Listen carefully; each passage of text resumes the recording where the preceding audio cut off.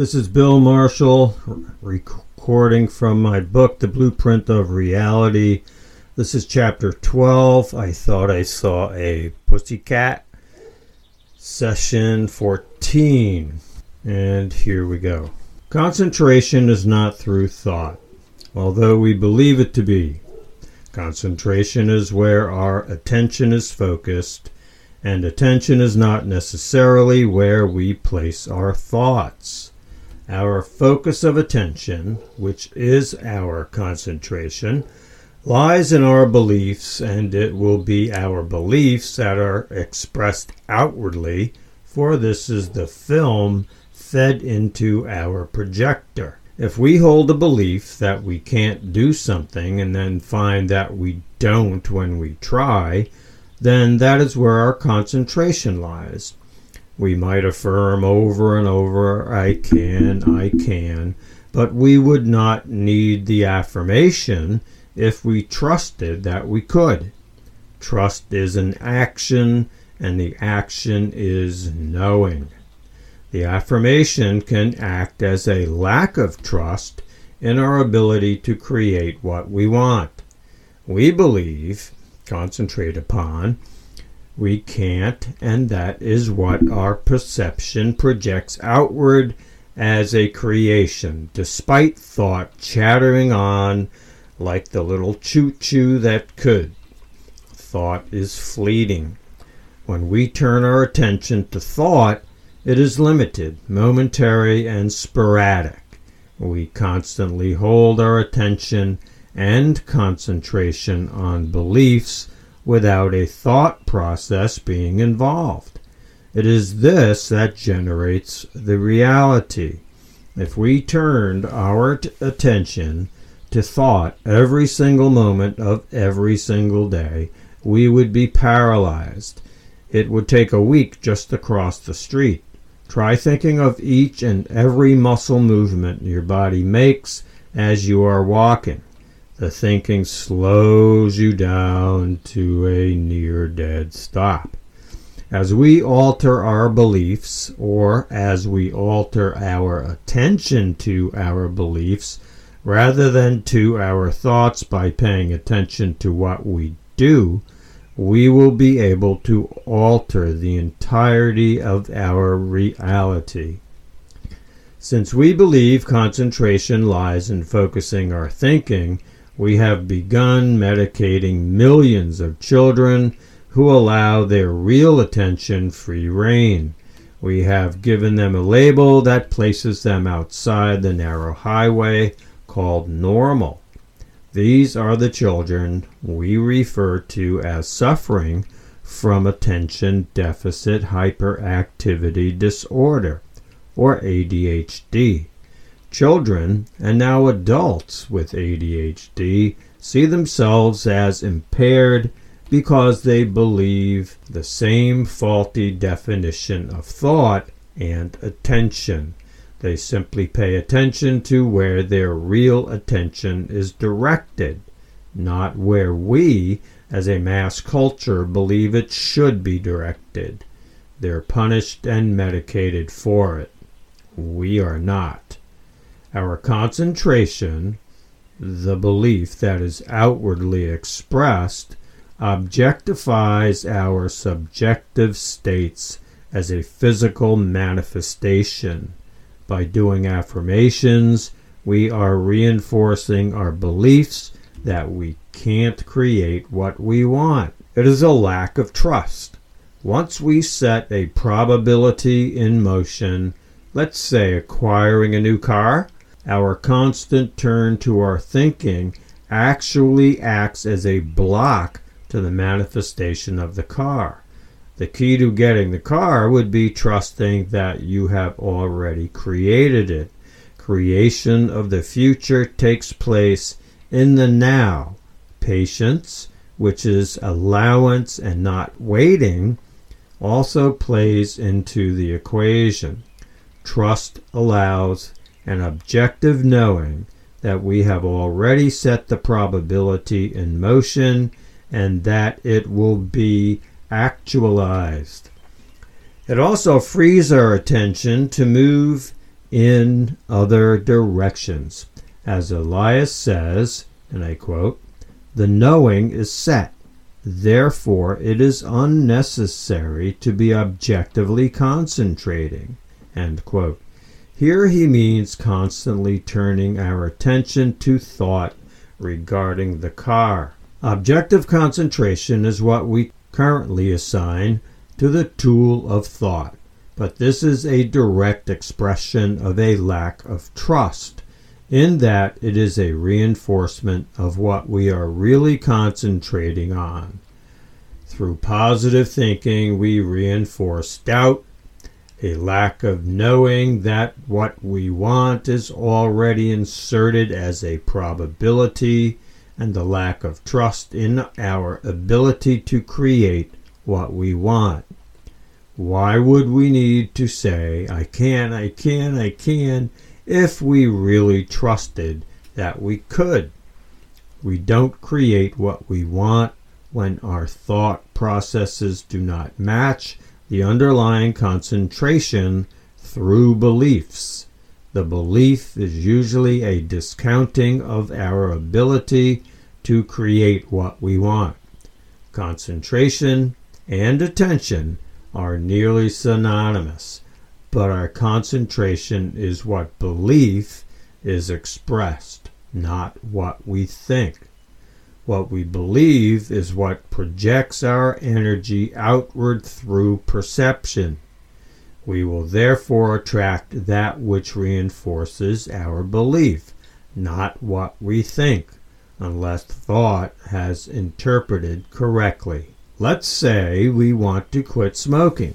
What we typically do is get the nicotine patch or join a support group because what we believe is that smoking is addictive and that we will need help. What we believe is our reality. This is our concentration, and this is what we will create: difficulty and failure. We hold these beliefs as universal truths, otherwise known as facts, and therefore do not accept them as simply our own individual truths. Once we accept our beliefs, their power is lessened and other options open. Maybe the addiction will lessen. Maybe we'll be able to quit with ease. If we continue to feel the strong pull of the addiction, then what we are concentrating on is that particular belief that says nicotine is addictive.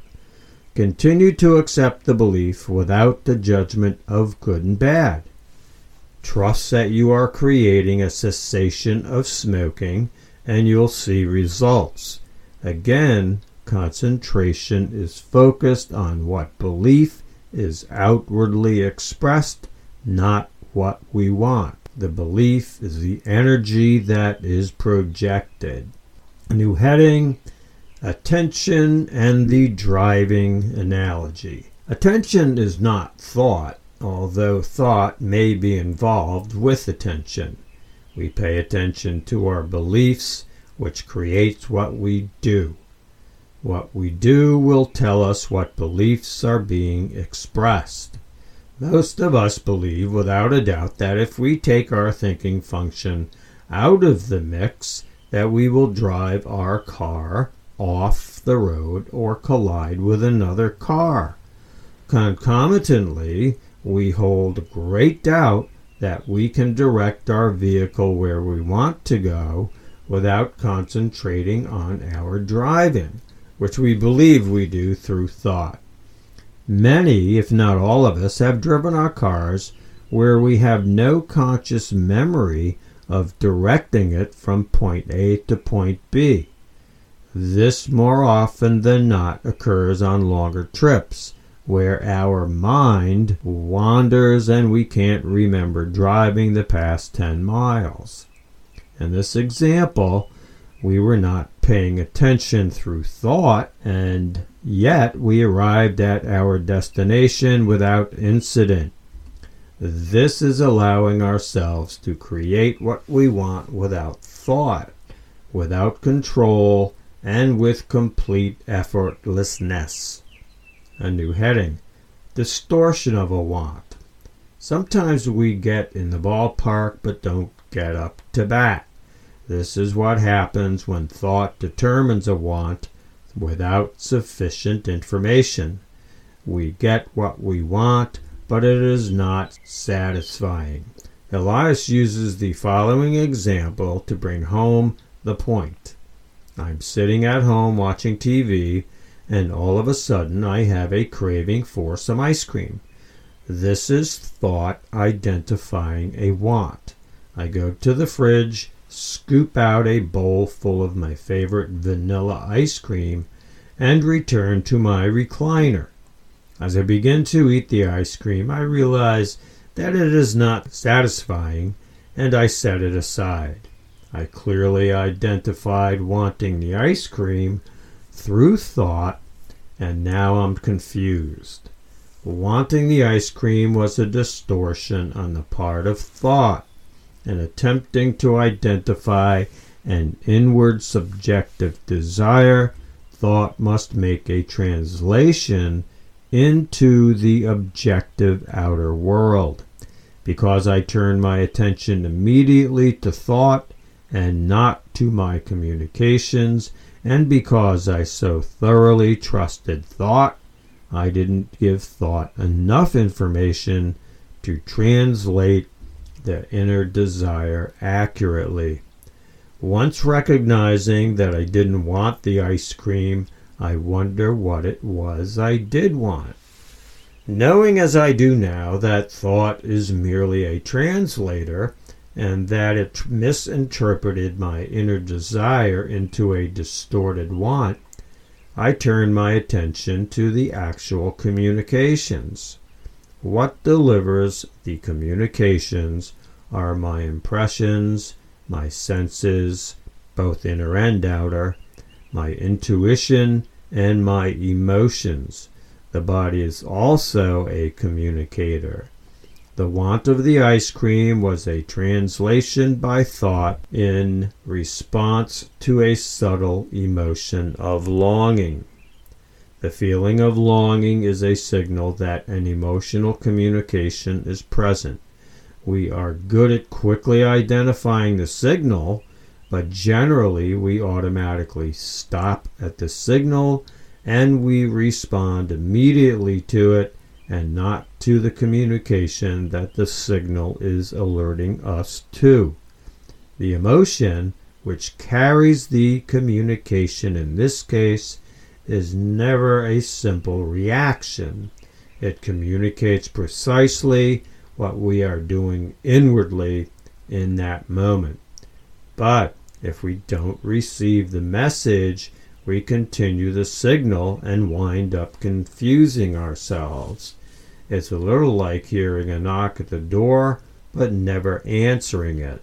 In the moment or moments that we recognize thought has translated inaccurately, our communication systems move into action.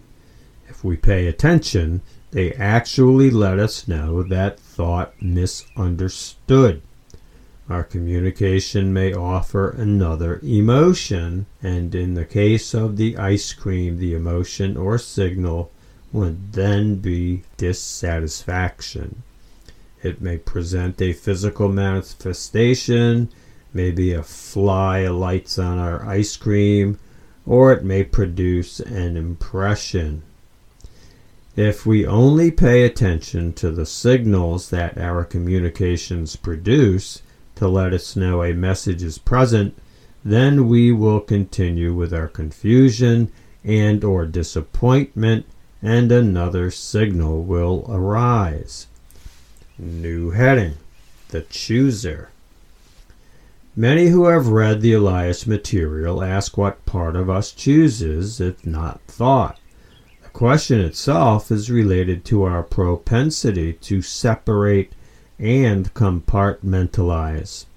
We recognize that thought is an interpretive tool, but if it does not choose, then what part of us does?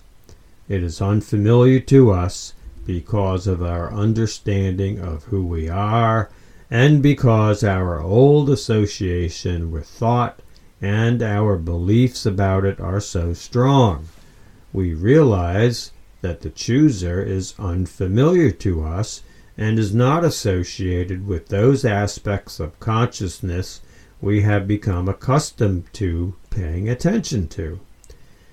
It is this confusion and unfamiliarity that has generated the age-old question, why do I do the things I don't want to do and don't do the things I want? In questioning how we create our reality, we begin paying attention to ourselves, not what is outside ourselves, and we begin redefining our terms, our associations, and therefore our reality. We choose, but that I is not a conglomeration of parts. We and I is a unity. Although we have grossly altered the definition of thought, we have not altered its true function as a translator. It would be like using a baseball bat for golf. You can hit the little ball with it, although not effectively, and the bat still maintains its primary function of hitting a baseball. It is our definition of thought that has us confused. We choose. Thought does not, but it does influence. The chooser is independent of beliefs and the good-bad judgments we attach to them through thought. The chooser is influenced by our beliefs by way of what experience it creates. Thought is heavily influenced by our beliefs. The chooser is not in terms of good and bad, and so creates a choice in alignment with the direction in which our attention is moving. The chooser, what it creates, matters not, because it is not influenced by our beliefs of good and bad. The choice may be comfortable or uncomfortable, for the terms comfortable, uncomfortable, good, bad, right, wrong, are all created in relation to thought, which is influenced by the belief system of duplicity. The chooser operates independent of our beliefs in good and bad, which is why acceptance and paying attention to what we do is so critical. Thought is always subsequent to choice. Our direction of movement has already been engaged. Thought follows action so that it might interpret. We do not stop thinking, although our attention is not always directed to thought. Thought is a natural part of who we are. We do, however, need to understand its natural function. New heading, Acceptance and Allowance. Acceptance and allowance play an important role in our understanding of what we choose, which is what we create.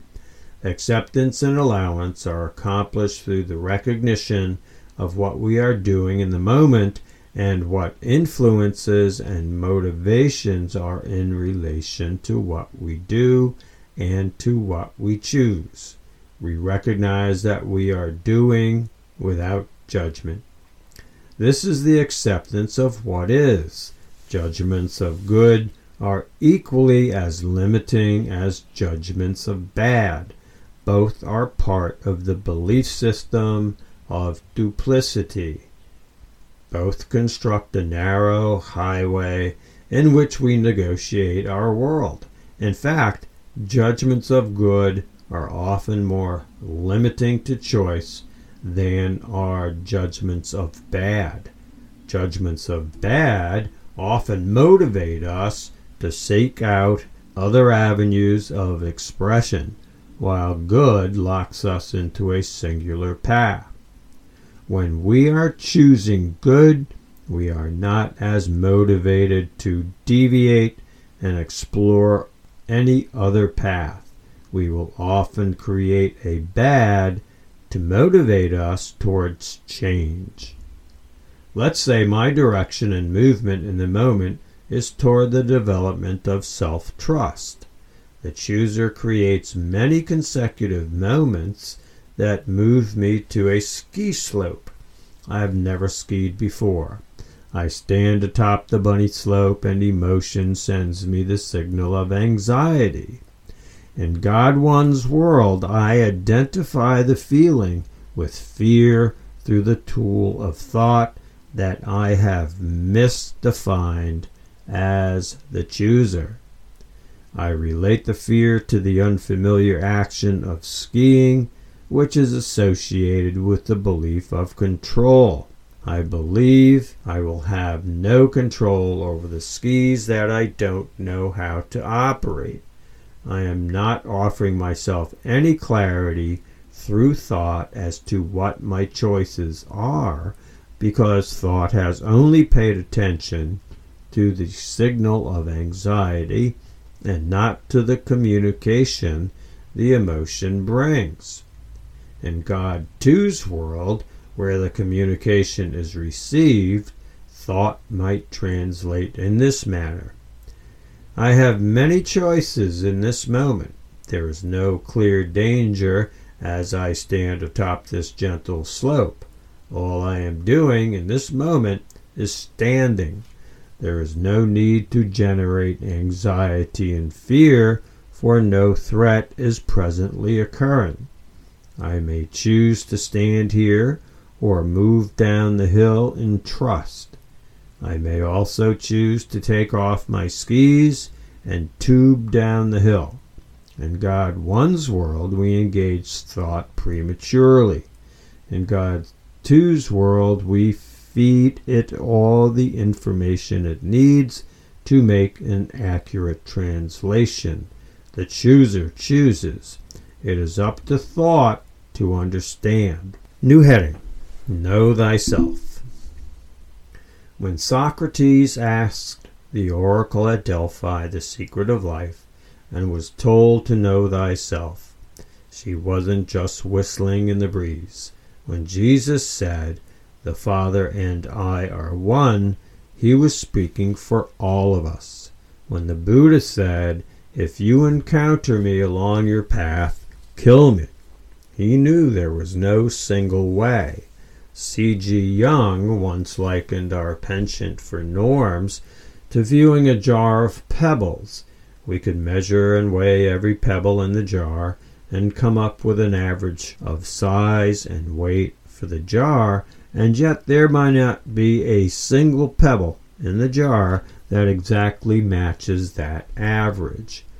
Jung knew what that means, and medians and normative data straitjackets the individual. To know thyself is more than knowing we are quick to temper, or non-assertive, or shy, or gregarious, or judgmental, or any of the other thousands of terms we use to describe ourselves. To know thyself is to know that we are powerful beyond measure. To know thyself is to know that we have created God in our own image, and that who we are is God 2, not God 1. The real God is beyond thought, but not beyond us. We can feel these truths in our bones. Elias has given us the blueprint for getting to the bottom of the oracle's advice. We have chosen to awaken to who we are, and whether we realize it through thought or not, and the key to it all is acceptance. Acceptance of self is lack of judgment regarding self and others. In every way, I am more than I believe myself to be. I choose to be where I am, and it is neither right nor wrong. It just is. There is nothing I need to be but me. Comparing myself to others is a lack of acceptance of me. I need not concern myself with what others think. I may walk through each day with the understanding that I am a glorious creation and worthy of my own love. And this ends Chapter 12. Thanks for listening.